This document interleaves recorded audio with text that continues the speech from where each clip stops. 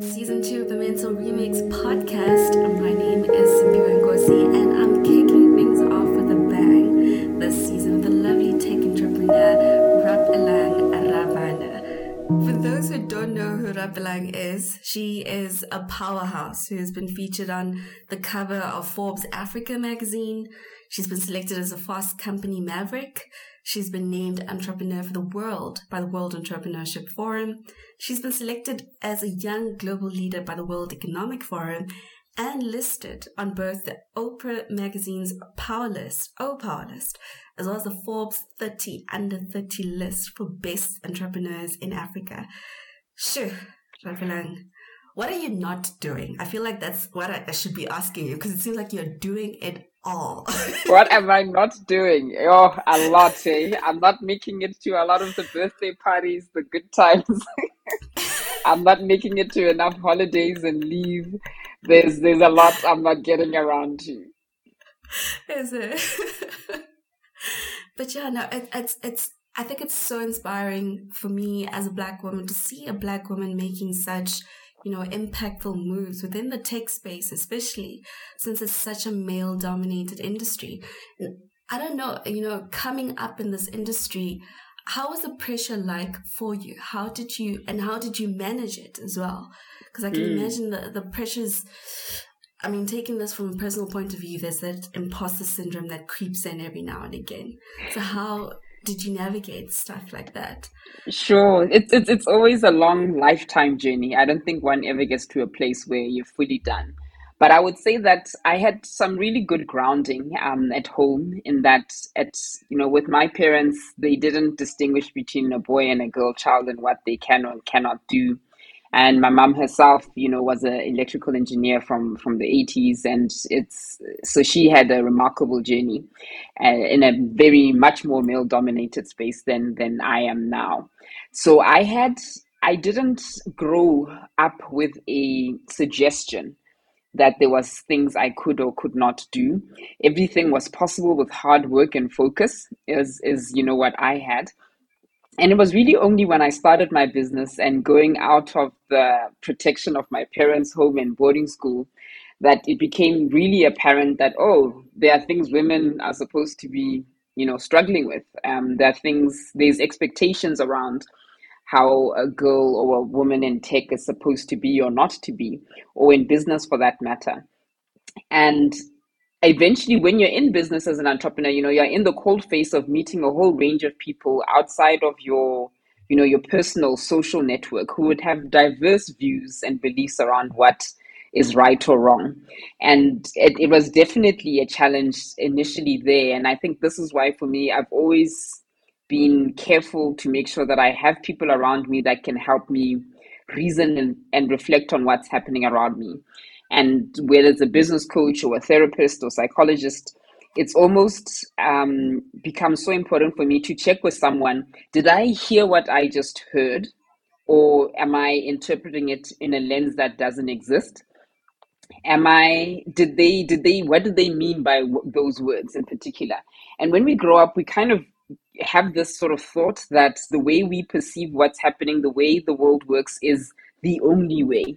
And for Yeah. me, in my 20s, it was becoming much clearer that there are a million viewpoints on the exact same situation happening right in front of you, and you liberate yourself from a lot of the stress if you step outside of your own sort of bell jar Mm. and appreciate that nobody else thinks like you. Truly, truly, nobody else thinks like you. And when you then more open to that and you're more willing to understand the motivations people have for thinking or doing something else than you might expect. And when you are no longer hung up on a certain way or a certain reality, then I think that reduces a whole lot of the tension and the stress. Because yeah, I think that's a big source of stress. And I would say that I've got family members who are still very much convinced that the way they see the world is the way everyone should see the world, and they are Mm. continuously upset that why didn't so and so do X and Y Z. And from my perspective is that, did they know? Why did you believe that they should have done it that way? Did you communicate it? No. But if you didn't, oh, but they should know. Like they should know on what basis, right? And it's this Right. this assumption that we are fundamentally the same. Yes, we have common values, we've got common experiences, but we are not the same. The same people can grow up in the same house as siblings and have become fundamentally different people, take away fundamentally different things about their relationships with family members. So it's not at all the same. And I guess I started dealing with sort of challenges around whether a woman should be in tech by, I guess for me, it was wondering why would someone, come to a place where they are challenged with that belief or they're awkward. I would still have meetings where, even if I'm the founder and the CEO, and even if I'm doing the presentation, if there's a younger white guy or Indian guy in the room, the questions are, directed at him, even if he's an intern and it's his first day on the job or something. But there's definitely inherent assumptions around what I could or could not know. And I must say that, through the therapy and counseling and talking through it, I no longer get upset about people's views of the world. I if their views of the world limit them, I can only feel sorry for them. I can't say I take the pain on myself. And if it closes opportunities, I'm just one of those people who believes in abundance in the world, and that if that person's on that wavelength and it's not going to work, then there's other people on my wavelength, and I'll Yeah. find them. And it's really not up to me to to force people to see a particular view either. I love that. I love that. I can see that you're raised by quite a role model. If you said your mom was an electrical engineer, I can't begin to imagine what it must have been like for her back then. Yeah. I love that you mentioned that, through the therapy that you've done, you've come to now kind of like brush it off like water off a duck's back when people Hmm. have this limiting beliefs on what you can and cannot do. And I'd just like to know, what else would you account your success to, how, in terms of balancing your entrepreneurial journey as well as your mental health? But Hmm. besides the therapy, would you also do coaching perhaps? Hmm. How did you go about Sure. that? So I do a number of things. When I start at the most basic level, health and exercise. Number one, my parents themselves are health fanatics. I didn't grow up with sugar in the house, and they are still exercising in their 70s. So for me, I've always had Wow. that inculcated that you've got to eat well and you've got to look after yourself, your body. It's the only Mm, body you're going to have in this lifetime. And yeah, my parents are a bit extreme in that sense. So I have maintained that. And I've, other than a few years in varsity when, I was lazy and enjoying the good times, I've been consistently exercising almost all my life. And that has definitely helped. Everything from vigorous exercise like CrossFit to yoga and Pilates and running. I'm big on that, and I'm very much aware of how I feel in my body when I haven't exercised, when there's tension and anguish. And I now know for sure that I can't do my best work unless I process that anguish out of my body, whatever, yeah, the anxiety might be. So I do look at that a lot. I can't say I've been big on dieting or so, but I've just, eaten a lot of vegetables per se. And I do try and make conscious choices. And the only sort of vice that I would say I take in more than I should is probably white wine. And because I know I have this vice, I don't do the chocolates, I don't do the fizzy drinks. okay. For me, it was about which one am I willing to, give up? Which one is a last? And fizzy drinks, Yeah. biscuits, all of those things really do nothing for me. So I'm like, and I think, it was just knowing myself that this is the one vice I'm going to allow myself. And the Yeah. rest, I just, they barely, come to mind unless I'm, walk past somewhere and I see a great cake and I'll have it then. But I'm conscious that I can't have, I shouldn't have stuff that is going to stimulate me in the wrong direction around Yeah. me, you Don't know. overindulge in it. Exactly. Everything in moderation. And That yeah, is true. moderation. I'm a big moderation fan. So yeah. And then I would say that I am quite conscious of my energy levels. So when I know, for example, that I can't do more than a day, one night out, or one day out on the weekend, because then I'll Mm. be depleted by Monday. Then I don't pretend I can. It's very clear, whether it's my fiance or a previous friend or boyfriend. It's like there's one day I can do in the weekend. The other days are for me on the sofa or reading a book, because that's how I recuperate my energy. And I've given up, let go of being ashamed or feeling less than for doing what I feel I need. Yes. It gives me, Because it's, yeah, I'm completely free now to do that. yeah. Because sometimes I feel like we have that guilt, like, oh my gosh, I should have woken up at this time. I should have done this. I should have done that by now. I should have responded to this email. Yes, I should have gone out. What am I doing? So Exactly. I've watched that, off, and my friends know that they can't over invite me to things. If I can't come out for a whole weekend of partying, I can come join you for something. And even when I join, they know I've got 3-4 hours in me of Mm. good amicable energy, and then I'll say, I'm peopled out, guys. I'm outie. See you. And I'm no longer ashamed of that. There was a time, in varsity where you're trying to keep up. Now True. I just honor my energy levels, and I feel no guilt at all when people are like, you're a party pooper or what have you. So I'm like, it's all good, guys. I'm happy with that position too. It's it sounds like a healthy balance of setting boundaries and listening to your body, listening to what you actually need instead of what you are Mm, expected to do, you know. correct. Yeah, that's that gap between who you really are and what you're expected to do. Living in that gap is hell of exhausting. And I am now, the older I get, the easier it has become to do so. Yeah, Yeah. I like that. I like that. In terms of like, because now that you've mentioned it, I think like a lot of people now gravitating towards, I want the soft life, On your side, would you say you're cultivating the soft life? Because I feel like when you're in the tech space, you're kind of constantly fighting to an extent. You're constantly striving towards being seen, being heard. How do you get Doing that right? stuff. Yes. Yeah.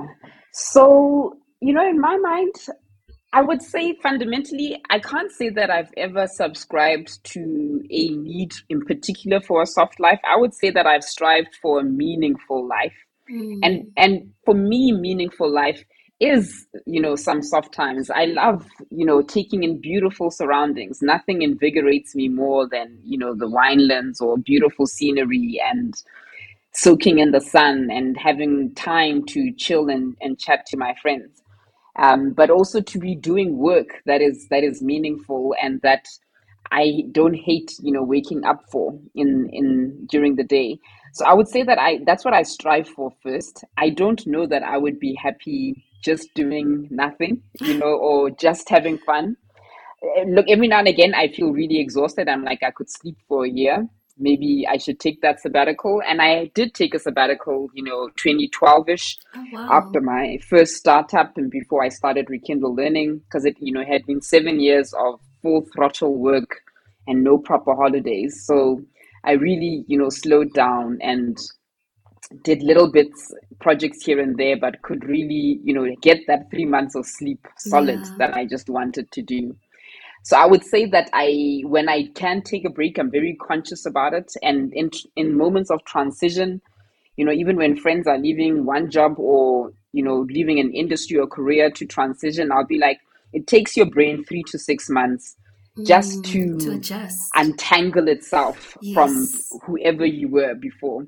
And I'm a huge advocate for taking proper breaks out, because when you're outside of the humdrum and the pace for that amount of time, finally you come to see who you really are. And if you've got to give yourself those moments when you can, it's not easy.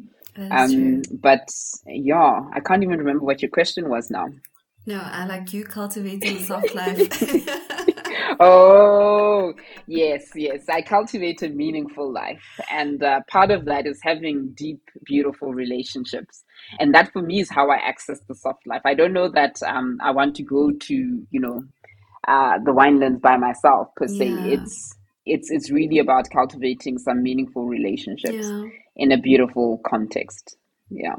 I love that. I love that because I feel like I think we when we tend to think of the soft life, we think this glamorized, on a Mm. yacht sipping God knows what, some some fancy stuff, and but it sounds to me like even the little things, the small things that they also count. They definitely count towards giving yourself that softness and that authenticity that you need in your life to slow down and catch your breath.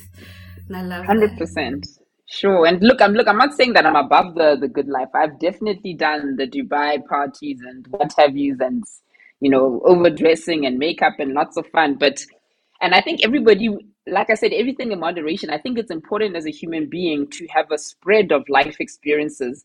So when you're choosing to do something in a certain way, it's not out of ignorance. It's Yes. because you have seen, and now you can choose what works for you and what doesn't. And I know for sure that heels and makeup thoroughly exhaust me. So, it's just not something I want to do all the time. I might do it once in a blue moon, but it doesn't give me as much as it takes. So, and I'm glad I've had those experiences, a rich, rich life, and that allows me to really choose who I want to be and what I Yeah. want. I love that. I absolutely I can resonate with that because I have to say, so for my listeners, I met Rapelang at our company's Women's Day event, and she came dressed in such a simple and yet so comfortable. Like I felt you look sophisticated, you look comfortable, and I was like, wow, I want to be like that. Comfort is a big thing, huge thing for me. Like it's presentable, but it's just you can see you're at Yes. ease. And Yeah. I was Yeah. like, okay, definitely And redefining soft life. yeah, I do try to strive for that, because again, the more I can stay close to who I am, the less energy I expend, being there or being out, and then it's more enjoyable for me and everyone around me. So Mm, again, I know I'm not, I don't go shopping much. I don't have the best new clothes coming in, and I've learned that I actually wouldn't wear them on the occasions I've bought them. They just keep sitting in the cupboards, and I keep going for my comfortable clothes. And I'm okay with not having the flashiest clothes, because it's just not one, it's not something I value, and it's not something that makes me feel less than. I feel yeah, like I can access who I am and my personal power without it. yeah. No, I that is beautiful. That is beautiful. Now, for young, black women or just any young entrepreneurs now trying to get into the tech space, how Mm. would you what words of encouragement or advice would you have to them in terms of, because it seems like now we're falling more into a hustle hard culture, like you need to be hustling, like sleep is for the dead, you cannot be sleeping. You have to be constantly working, pushing. What advice would you have for them so they don't fall into that rat race? Look, I won't underestimate the amount of work that it takes to make a business work. Mm, That is not in dispute, and there's a good, especially perhaps if it's your first business, those 3 to 5 years need everything from you, and after you've given everything, it's going to take even more. That's the nature of the work. But at the same time, I think you must consciously choose what you're living without, or what you're gonna not need if you're investing so much in your work. So mm, often when I think about the first 7 years running my first business, I was conscious that there are relationships I'm not building, friendships that I could have had that I'm not gonna be able to have, yeah, parties or things where I should have been there, but I wasn't, because I had to work. And as long as you realize you can't do everything, if you're doing so much of one thing, something's got to give somewhere else, and you've got to consciously do that. Otherwise, keeping up on all fronts is, near impossible. Do you have time for a relationship now? Do you, yes, all of these, you can't do everything at yeah, once. to And kind when of you try to, I think is prioritize. when, yes, that, in this period of my 20s, nothing else counts right now for me than the work. And it changes at different times. So while I believe that you must in total have a good rich set of experience and have a balanced life, I don't know that I subscribe to the notion that you must, only work 6 days, 6 hours a week, and 5 days, Yeah. 6 hours a day, 5 days in a week. And I don't believe that balance has to be in a day. I think balance is about the journey of your life. And certainly that's how it is for me. I don't have a normal balanced day when I'm in the thick of work or in the thick of, launching a new product. It doesn't work. But, True. then I will make time later on. So if you're, yeah, I don't have the balance solution for everyday balance. I hear people have that, but I don't. And I look at balance more in periods of over a year. How many weeks have I genuinely taken off? How many books have I had time to read? Because I know that also tells me how much time I've had to myself to reflect and Mm, rest. So it's for me the balance over time as opposed to daily. I like that. I never thought of it like that because I would think then you kind of take it one day as it comes, but Mm, it's your method because that way you accumulating in a way to say, okay, this is where we think we're going. This is what we mm, need to work on then in the future. That makes sense. exactly. And the goal is to maybe take uh, 3 breaks a year, like a 7 day break, three of those a year or so. And I've gotten better. It wasn't easy initially. I've always been a workaholic, but, I've now seen the huge, lift and refreshing perspective and energy I have after a holiday to do work that, Mm, has been hanging for weeks and seemingly impossible. And on the day back, I can do it instantly because now my brain has refreshed. yes. So I've come to deeply appreciate that the human as a human being you need Rest the is whole cycle. important. You can't just work. I like how you mentioned also that you take into account the number of books you've read because they give you like Mm. insight on how much time you spend to reflect. And interested to hear what's in your reading list, at this moment. Ah, sure. So a number of books. I'm a big audible fan. Yeah. So most of the books I listen to first, and the books that I think are brilliant, that like I have to highlight and what have you, then I'll order in print. And so at the moment, I'm going through Dying to Be Me by Anita Mojani. It's one of the most beautiful and affirming books I've read in a long, long time.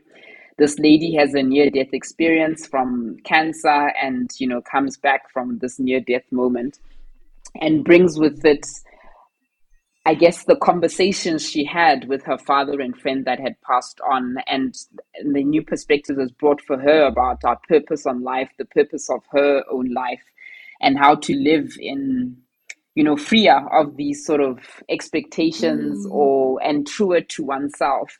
So I thought it was an incredibly beautiful book. I've actually listened to it twice now.